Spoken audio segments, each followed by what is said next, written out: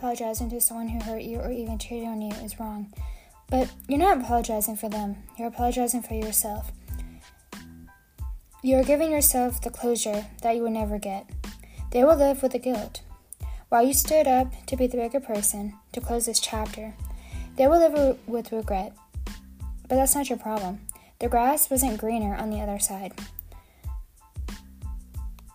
Don't come back showing up on my feed, social media feed, or LinkedIn. You had your chance and you blew it. I'm living my best life. I found someone who loves me and appreciates me.